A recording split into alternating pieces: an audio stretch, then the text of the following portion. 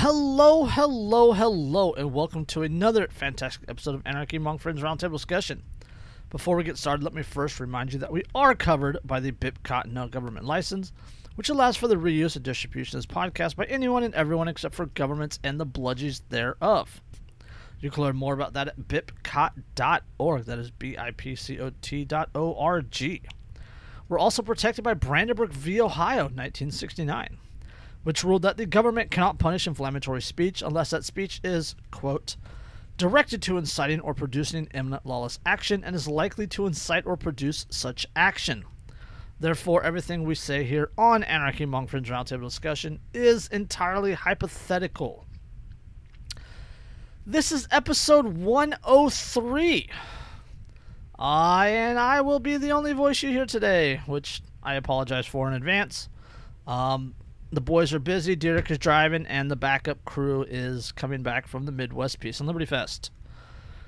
So yeah, we were going to skip this weekend because of all that, but I really wanted to record because we are in the midst of the anniversary of Ruby Ridge. If you don't know that name, it's okay. It was 28 years ago. I'm going to talk through it a little bit. I have a pretty good article here from Jim Bovard that he wrote back in 2017 called Why Ruby Ridge Still Matters. And yeah, I'm going to read through this article and I'll add my own little snippets in there. And as always, the sources for what we say, they will be in the description below. But every libertarian, every anarchist, they have an issue, or they have an event or a story or some piece of history that they really associate with. For a lot of people, it's guns, right? Or for the modern libertarian, modern anarchist, right? It's Duncan Lip, or it's police abuse, or fascism, or taxes, or whatever. Everybody has that one issue. For me, it was Ruby Ridge. Back in 2009, 2010, I was doing some stuff with some 3% militia guys. Yeah, I know, I roll. It's okay. I was that person. So yeah, 2009, 2010, I was doing some stuff with some militia guys, and then I started what I considered to be politically involved. Doing some online advocacy things and a few other things I'm not going to talk about because I live in the state of California. But 2012 rolled around, early 2012. I created a Facebook page to get my own voice out there. This was right as Ron Paul, right, the whole Lovolution, the grassroots movement, and all this were taking off. And August of 2012 was the 20th anniversary of Ruby Ridge. And I can honestly say, before this point, I had heard of Ruby Ridge. I may have read a few things. I knew the name Randy Weaver, but I didn't really know what happened at Ruby Ridge. And the 20th anniversary, and reading some articles, and there was some documentaries some videos that were out and about, and my current, or my views at that time with Ron Paul and libertarianism, and then the Ruby Ridge thing, I felt very vindicated in my views learning about Ruby Ridge and the actions of the U.S. Marshals and the ATF and the FBI and Congress and senators, and just all the corruption and just all the behind the scenes stuff. Like the murderers, the murders were bad. Don't get me wrong. The murders were bad. Killing Sam, killing Vicky, that was bad. But everything else beyond that, it compounded and compounded and compounded, and it just it's so ridiculous. And I'm not going to go into all of it because that would take like that would be like a 4-hour podcast, and I'm not going to sit here and talk to myself for 4 hours. But I will try to get half an hour, 40 minutes out of this. Not enough to bore you guys, so I don't want you guys to have to listen to my voice for that long. But yeah, so just getting into it. I will read this article from Jim. There's like one or two paragraphs I'll skip down below because they're irrelevant. And I'll interrupt with my own little pieces on it. So yeah, should be a nice blood pressure raising time. All right, let's get into it. This is Why Ruby Ridge Matters, printed November 1st, 2017 on the Future for Freedom Foundation. That is fff.org.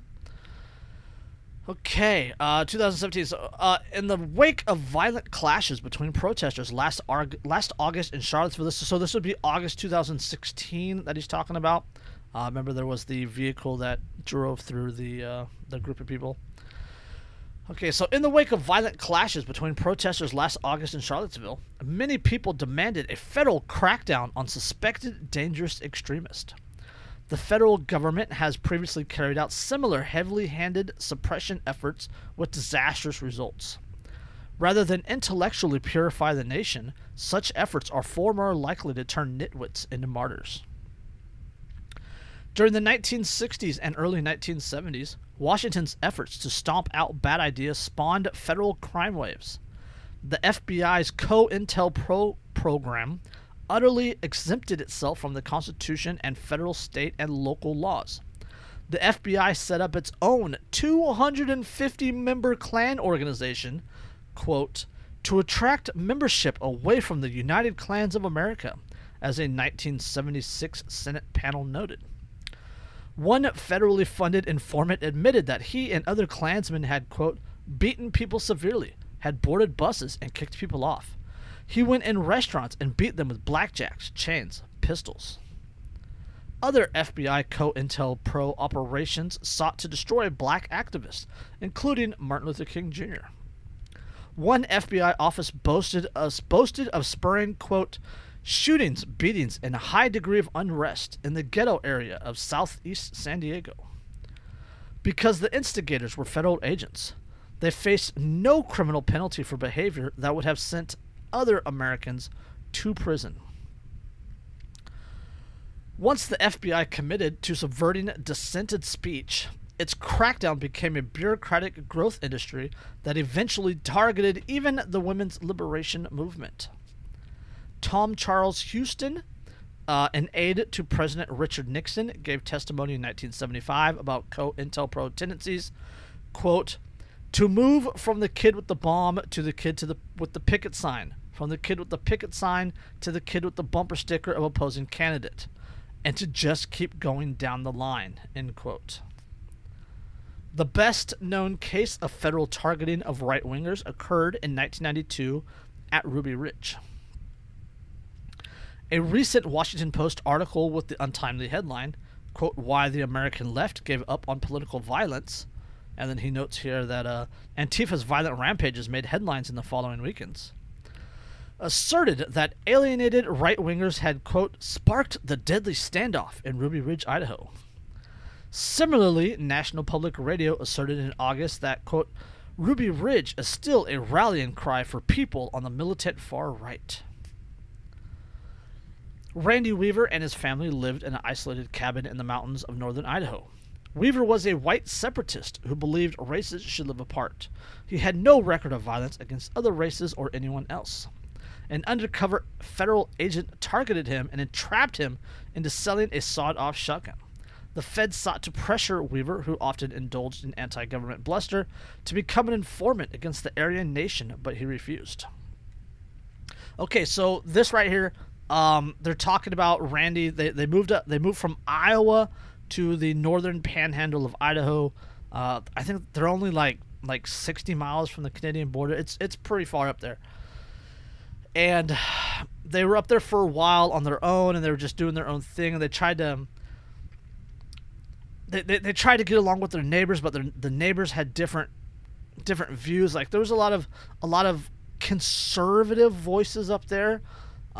There wasn't a lot of anti-government voices that Randy and Vicky believed. So they sought out a church that was in the area, and the church just happened to also be used by the Aryan Nation, by the white separatist movement up there. So they went to the church to go to church because there was nothing else to do. So they went to the church. They met some other people, and one of these other people turned out to be a federal informant, a federal snitch, undercover. Sorry. The other person turned out to be an undercover federal agent posing as a member of the Aryan Nation. And he's like, "Hey, buddy, can you help me out here?" Randy, not working at the time, needed the money, so he cut the barrels off a couple of shotguns and sold them to the guy. There is contingency on whether or not the barrels were actually cut shorter than the legal limit of 16 inches. Because Randy was never found guilty of that. Let's put that out there. Randy was never found guilty of the weapons crime. Okay? So, yeah. After Weaver was sent the wrong court date and understandably failed to show up, the feds used any and all means to take him down. Okay, so again, I'm going to interject here. The federal government says that there was a misunderstanding. The flip side, the Weavers and their supporters are like, yeah, misunderstanding. Sure, whatever. And there was a warrant put out for Randy's arrest. And there was one time when they were coming down the hill. Randy and Vicky were coming down the hill, and there was a truck on the side of the road with the hood up. And they stopped, right? Like good citizens, good Idahoans would do, offer to help. And there were some federal agents in the vehicle, and the federal agents were like, "We want you to turn snitch for us," and that's where Randy refused. And then from that point forward, Randy and Vicky and the family, they largely stayed on the hill, on the mountain, and didn't come down. So, Idaho lawyer David Nevin noted that the U.S. Marshals... I'm going to go back. After Weaver was set the wrong court date and, understandably, failed to show up, the feds used any and all means to take him down. Idaho lawyer David Nevin noted that, quote, "The U.S. Marshals called in military aerial reconnaissance and had photos studied by the Defense Mapping Agency. They prowled the woods around Weaver's cabin with night vision equipment. They had psychological profiles performed and installed $130,000 worth of long-ranged solar-powered spy cameras. They intercepted the Weaver's mail. They even knew the menstrual cycle of Weaver's teenage daughter and planned an arrest scenario around it." Let that sink in. I'm gonna read that paragraph again, that quote. Let that sink in. Quote, "The U.S. Marshals called in military aerial reconnaissance and had photos studied by the Defense Mapping Agency. They prowled the woods around Weaver's cabin with night vision equipment. They had psychological profiles performed and installed $130,000 worth of long-range solar-powered spy cameras. They intercepted the Weaver's mail. They even knew the menstrual cycle of Weaver's teenage daughter and planned an arrest scenario around it." Let that sink in. This is for a guy who allegedly sold a short-barrel shotgun. Two short-barreled shotguns. $130,000 worth of long-range solar-powered spy cameras, psychological profiles, night vision equipment, aerial reconnaissance, photos studied by the Defense Mapping Agency. They planned a arrest scenario around Weaver's daughter's menstrual cycle. over a short barrel shotgun, which, according to the government's rules, would be protected by the Second Amendment, right? Shouldn't it be? Anyway. August 21st, 1992, 6 U.S. Marshals outfitted in full camouflage and carrying machine guns trespassed onto the Weavers' property. 3 Marshals circled close to the Weaver cabin and threw rocks to provoke the Weaver's dog. As Weaver's 14-year-old son Sammy and Kevin Harris, a 25-year-old family friend living at the cabin, ran towards the barking, a marshal shot and killed the dog. Sammy Weaver fired in the direction those shots came from, and as he was leaving the scene, a marshal shot him in the back and killed him. Harris responded by fatally shooting the federal marshal, who had fired 7 rounds in the melee. The U.S. Marshal Service later gave its highest valor awards to the marshals who carried out the ambush. Okay, yes, so this is what's known as the incident at the Y section in the trail down the hill from the Weaver cabin. The marshals threw rocks right there to provoke the dogs. They wanted to get the dog's response on video, so that they could plan their next movement. So they threw the rocks and took off down the hill when the dogs responded. Sammy and Kevin Harris grabbed their rifles and took off after the dogs, thinking the dogs that were after a deer or something, right? I mean, they've been living up on the ridge. Randy's not working. They're trying to live off the land as best as they can. The dogs go after something, you follow the dogs, right? That's kind of SOP, standard procedure in my opinion. So, dog goes running down the trail, following the marshals, and then this is where the stories differentiate, right? According to the marshals, they had to shoot the dog, and then they identified themselves as they stood up and said, "U.S. Marshals, freeze," or police, or whatever it was, as Sammy and Kevin Harris came around the corner on the trail. And then they said that Sammy took a shot. Right, well, Kevin Harris says that they came down the hill around the corner and saw 3 guys fully camoed, carrying rifles, standing over the dead dog. And then Sammy said, "You killed my dogs, you son of a bitch," and took a shot. And then turned around and took off running up the hill. And then one of the marshals opened fire with his fully automatic MP5, zipped Sammy in the back, almost severed his arm, killing him. And then Kevin Harris took the shot and killed the U.S. Marshal and then ran up the hill.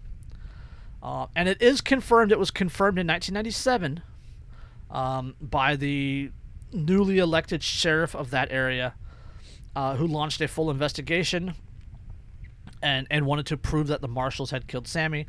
Actually found a bullet that was lodged in a tree that had evidence on it from Sammy. So the bullet had passed through Sammy and lodged itself in the tree. DNA results, all that good stuff. So it was confirmed that the U.S. Marshals killed Sammy Weaver, shooting him in the back. They shot him in the back, almost severed his arm as he turned to run up the hill. And then Kevin Harris lifted his rifle, took the shot, killed the marshal. And then boogied off back up the hill. He met Randy coming down the hill. He said, "The police are here. The police are here. They killed Sammy," and they both ran up, back up to the house to warn the others. And then during this time, the marshals bugged out. Later that evening, Randy Weaver walked down the hill, retrieved the body of his son Samuel, carried it back up the hill, and placed it in the shed adjacent to the house. This will come into play later. So, yeah, just put yourself in that situation for a second, right? This is on your land.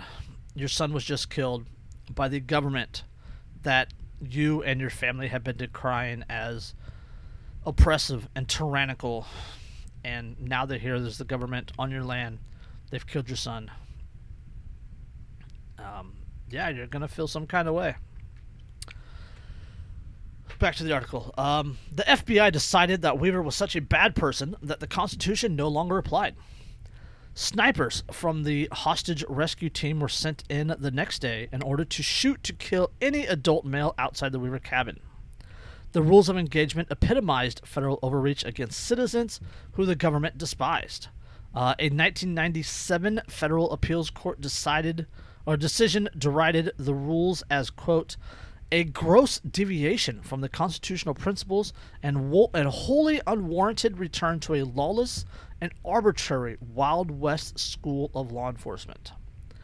A 2001 federal appeals court ruling noted that, quote, a group of FBI agents formulated the rules of engagement that permitted their colleagues to hide in the bushes and gun down men who posed no immediate threat. Such wartime rules are patently unconstitutional for a police action. All right, the rules of engagement that were altered at Ruby Ridge. Let's see. Let me bring them back. Okay, the FBI's revised rules of engagement assumed in force at Ruby Ridge. Quote, if any adult male is observed with a weapon prior to the announcement, deadly force can and should be employed if the shot can be taken without endangering any children. I'll read that again. If any adult male is observed with a weapon prior to the announcement, that would be the surrender announcement. So if any adult male is observed with a weapon prior to the surrender announcement, deadly force can and should be employed. 2. If any adult in the compound is observed with a weapon after the surrender announcement is made and is not attempting to surrender, deadly force can and should be employed to neutralize the individual. I want to read that one again. If any adult in the compound is observed with a weapon after the surrender announcement is made and is not attempting to surrender, deadly force can and should be employed to neutralize the individual. 3. If compromised by any animal, particularly the dogs, the animal should be eliminated. 4. Any subject other than Randy Weaver, Vicky Weaver, Kevin Harris, presenting threats of death or grievous bodily harm, the FBI rules of deadly force are in effect. Deadly force can be utilized to prevent the death or grievous bodily injury to oneself or that of another. So that last one's not bad. I mean, people have a right to defend themselves, right? But yeah, if any adult male is observed with a weapon prior to the surrender announcement, a deadly force can and should be employed. And then if any adult in the compound is observed with the weapon after the surrender announcement is made and is not attempting to surrender, deadly force can and should be employed to neutralize the individual. Just go ahead, let that sink in. The FBI changed the rules of engagement to give agents not only the license, but the obligation, the duty, the order to kill people that are not presenting any sort of threat. Simply having a weapon and not being like, oh, government overlords, please arrest me. Having a weapon. The rules of engagement say to kill them. Any adult male with a gun, the rules said to kill them. like if those were in a war zone, if somebody in Iraq, if a U.S. military member in Iraq went by that rules of engagement, they'd be sitting in Leavenworth right now. So let that sink in for a second that the FBI did that. And yeah, as the 1997 federal appeals court decision derided the rules as, quote, a gross deviation from constitutional principles and a wholly unwarranted return to a lawless and arbitrary Wild West school of law enforcement. That's, yeah. So, all right, back to the article. On August 22nd, 1992, FBI sniper Lon Harashi shot Randy Weaver in the back after he stepped out of his cabin. As he struggled to return to his home, Harachi shot and killed Vicky Weaver, who was standing in the cabin door holding their 10-month-old baby. A confidential 1994 Justice Department task force report was appalled that people were gunned down before receiving any warning. Quote, the absence of a surrender demand subjected the government to charges that it wasn't setting Weaver up for attack. Okay, interjecting on this one again. Randy Weaver, this is the second day, right? Sammy had already been killed and was sitting in the shed adjacent to the cabin. Or Sam's body was sitting in the shed adjacent to the cabin. Randy had been visiting his son, saying his goodbyes, cleaning his body, doing all that sort of stuff, and was returning to the cabin when Lon Harachi, Hiroshi, however you pronounce it, at a distance of about 200 yards, he was on the next hill over, on a little rise on the hill, about 200 yards away. So this is an FBI HRT, hostage rescue team sniper. 200 yards away.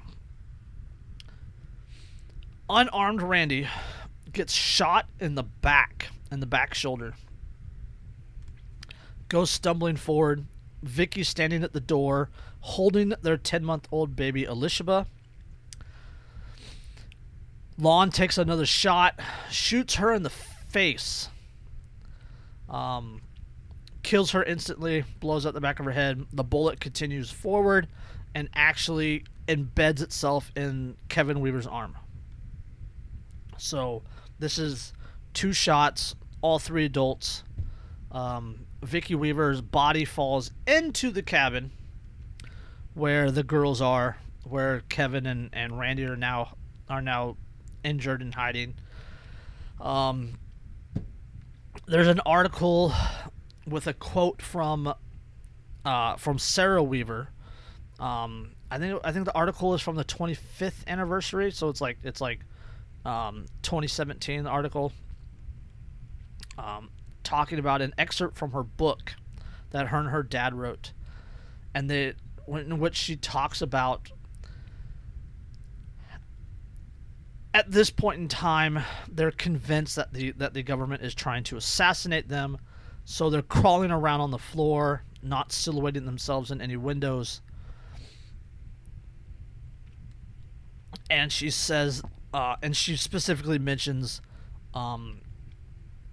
having to crawl through her mom's blood in order to get to the kitchen to get food for her little sisters and Kevin and Randy. Just let that sink in. I think at the time she was 13, 14, 15. I think she might have been like 15 or 16. Or she might have been a little bit young. I don't remember the exact, but she's having to crawl through her mom's blood to get to the kitchen to get food and whatnot for her family. Her dad has a bullet hole. Kevin Harris has a bullet embedded in his arm. He's in pain at this point. He's screaming. He actually begs Randy to shoot him on several occasions during this siege, during the next 10 days that they're in this cabin. So yeah, okay, back to the article. Weaver and Harris, who never fired any shots at FBI agents, surrendered after an 11-day siege. At their 1993 trial, federal prosecutors asserted that Weaver long conspired to have an armed confrontation with the government. The feds made the bizarre claim that his moving from Iowa to a spot near the Canadian border in 1985 was part of that plot. U.S. Marshal Dave Hunt, in later congressional testimony, repeatedly stressed that Weaver had criticized the federal government as a lawless government. Yeah. I I would say personally that the 11-day siege on Ruby Ridge and the altered rules of engagement kind of prove that the federal government is a lawless government. Just putting that out there. I mean, just food for thought. An Idaho jury found Weaver not guilty on almost all charges and ruled that Harris's shooting of U.S. Marshal was self-defense. Federal Judge Edward Lodge released a lengthy list detailing the Justice Department and the FBI's misconduct and fabrication of evidence in the case. Yes, they were.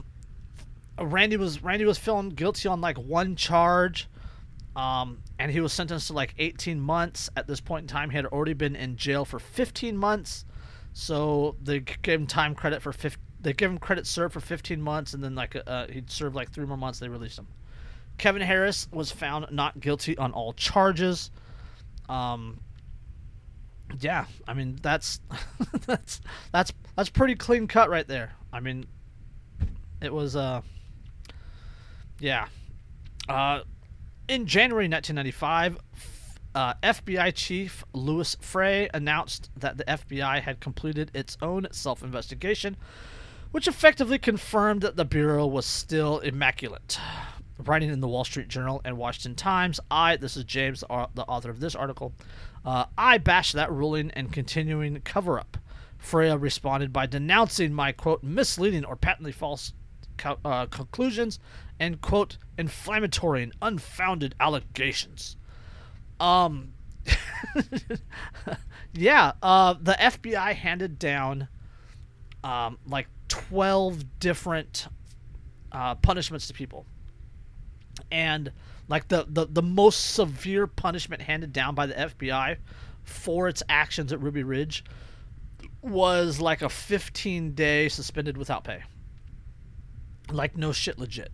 No joke. Like the FBI's internal investigation, the biggest punishment it handed down was like a 15-day suspension without pay, which is like the same punishment that they handed out for like I think they handed it out for an FBI agent losing a company-owned cell phone or something like that. So yeah. In 1995, the FBI and Justice Department elaborate cover-up unraveled.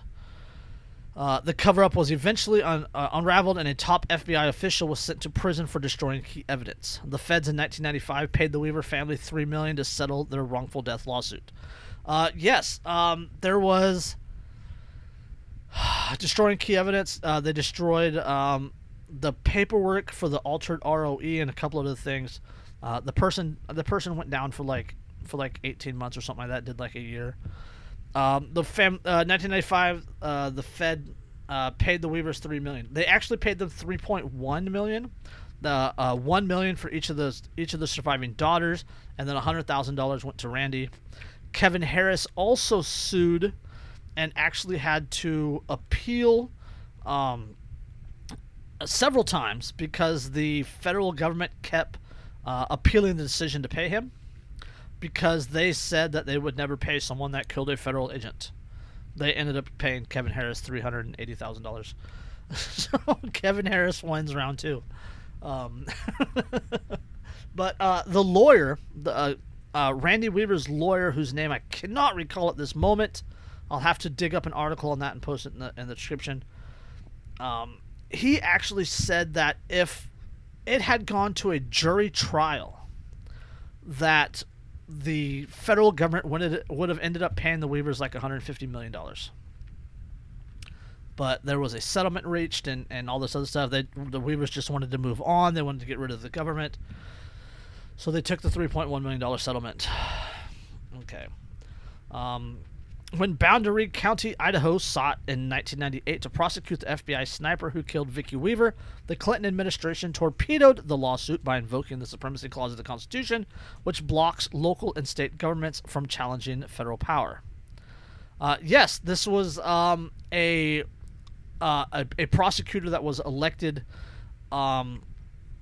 literally the same as the sheriff that I mentioned earlier, literally elected to go after the federal government.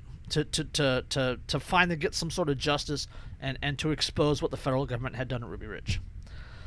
So yeah, supremacy clause, blah blah blah. So Seth Waxman, the Solicitor General of the United States, absolved the FBI agent because, quote, federal law enforcement officials are privileged to do what otherwise would be unlawful if done by a private citizen. Just the Seth Waxman, the Solicitor General of the United States, absolved the FBI agent because, quote, federal law enforcement officials are privileged to do what others would be unlawful if done by a private citizen. In absolving Lon Harachi, essentially invoking the Supremacy Clause,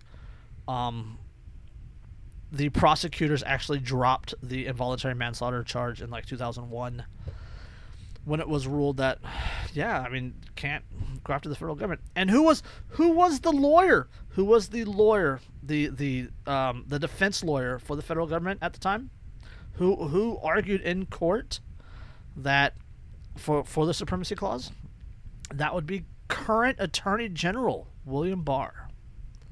So, yeah. The article goes on, but that is exactly why Ruby Ridge enraged so many Americans, and it's not simply a right-wing cause. The American Civil Liberties Union joined the National Rifle Association in condemning federal misconduct at Ruby Ridge. Ruby Ridge would become even more important and incendiary in coming years. Former President Barack Obama is reported to favor Massachusetts Attorney General David Patrick as his candidate for the 2020 presidential nomination. When he was a top official at the Justice Department in 1994, Patrick whitewashed FBI abuses at Ruby Ridge. A 542-page confidential Justice Department task force report recommended federal criminal charges against the FBI sniper who killed Vicki Weaver. Patrick overturned that recommendation because he insisted that, quote, excessive force had not been used. Shooting unarmed Randy Weaver in the back, shooting unarmed Vicki Weaver in the face while she held her 10-month-old daughter. That's not excessive force? Yeah, okay.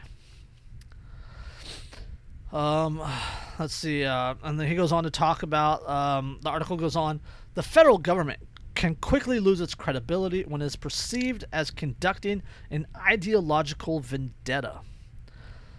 Last August, a Nevada jury, in which the Associated Press labeled, quote, a stunning setback to federal prosecutors, found 4 supporters of rancher Cliven Bundy not guilty for their role in the 2014 confrontation with federal agents in a disputed cattle grazing on government land. Even though federal judge Gloria Navarro prohibited defendants from invoking their constitutional rights, jurors scorned federal claims that the men were part of a conspiracy against the government. This was the second trial for some of the defendants after the initial jury refused to convict but did not formally reach a not guilty verdict. And the second jury deadlocked on some of the charges against some defendants. The Justice Department announced it would try a third time. The travesty of fairness, prosecuting people into financial destruction regardless of the government's losses, did not receive 1% of the denunciation from the media that it deserved. Which I agree. I mean, that the Bundy trial and everything that went on with the Bundys, that was the same sort of government overreach, government involvement in public lands, or sorry, federal government involvement in state lands, and yeah, and the jury in Randy Weaver's trial, it was the longest trial in Idaho history to that point. It was like 150 days or something like that. It also had the longest jury deliberation, which was like 20 days in Idaho history. So that tells you how split people were on it. Back to the article. Federal crackdowns on dissenters may be assisted by growing enthusiasm for censoring among established views. The New York Times op-ed and other prominent media venues have recently published calls to suppress dangerous ideas. There are increasing demands to treat certain ideas as the equivalent of violence, thereby attempting to justify preemptive action by Antifa or other militants against their adherents. 2020. Take a look around, people. Jim wrote this 3 years ago. it's kind of right, just saying. In a nation with hundreds of millions of people, there are plenty of folks with antisocial or harebrained notions. But if someone is living alone on a mountaintop, as long as they're not a cannibal, who cares what they believe? Even if the government could forcefully eliminate everyone with heretical beliefs, the sheer extent of repression would spawn legions of new rabble-rousers. Freedom of speech is a more reliable antidote to toxic ideologies than unleashing the FBI or other federal agencies. Bad precedents can be far more deadly than bad ideas. If the government is entitled to effectively label certain individuals or groups or notions as public enemies, it is naive to expect due process and fair play to follow. Ruby Ridge illustrates the folly of treating noxious ideas like ticking time bombs. The vast majority of devotees of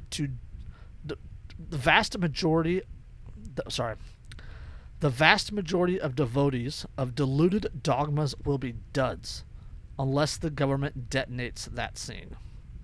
So, yeah, that was the article from Jim. It's not long. Like I said, I didn't want to keep you guys here too long just to listen to my voice because, yeah, it's my voice. I don't like my voice either.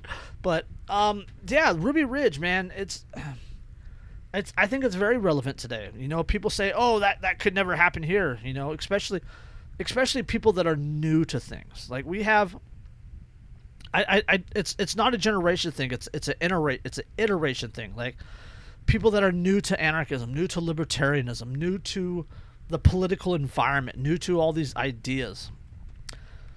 Every person believes that, every new person, every new libertarian, it happens again and again and again. It's almost, it's kind of sad the way it happens, but I understand it. Every person new to libertarianism or new to anarchism, they believe that they have the ideas that we can change government through XYZ, right? We just have to wake up enough people. We have to get off the grid. We have to get away from government and do XYZ and ABC and then things will be better. We have to vote the right people into office. No. I'm sorry. No. You can't hide from government. You can't overthrow government using the government. No. What's the saying? No oppressor is going to give you the education you need to overthrow them. That's a fucked up quote. I know. Or not fucked up quote. I messed up the quote. But yeah, no. The government isn't going to give you the keys that you need to get your freedom. It's that's not the way it works. The government doesn't care about your freedom. The government is antithetical to freedom at any level. Any level of government is antithetical to freedom. So I'm not going to tell you what to do. I'm not going to say to do X, Y, Z because you can't.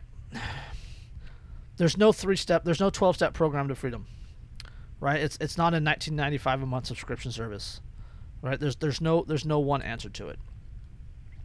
All I'm saying is, hiding out in the woods is obviously not a solution. Go ask Randy Weaver. Go ask Duncan Limp. You can't hide from government. So, take that for what it's worth. But, yeah. So, let me know how I did. My first ever solo. I wanted to keep it short, so it's only like 44 minutes in, so kind of rambly. I'm sorry. It's my first time doing it by myself, so yeah. On that note, I don't have anything else.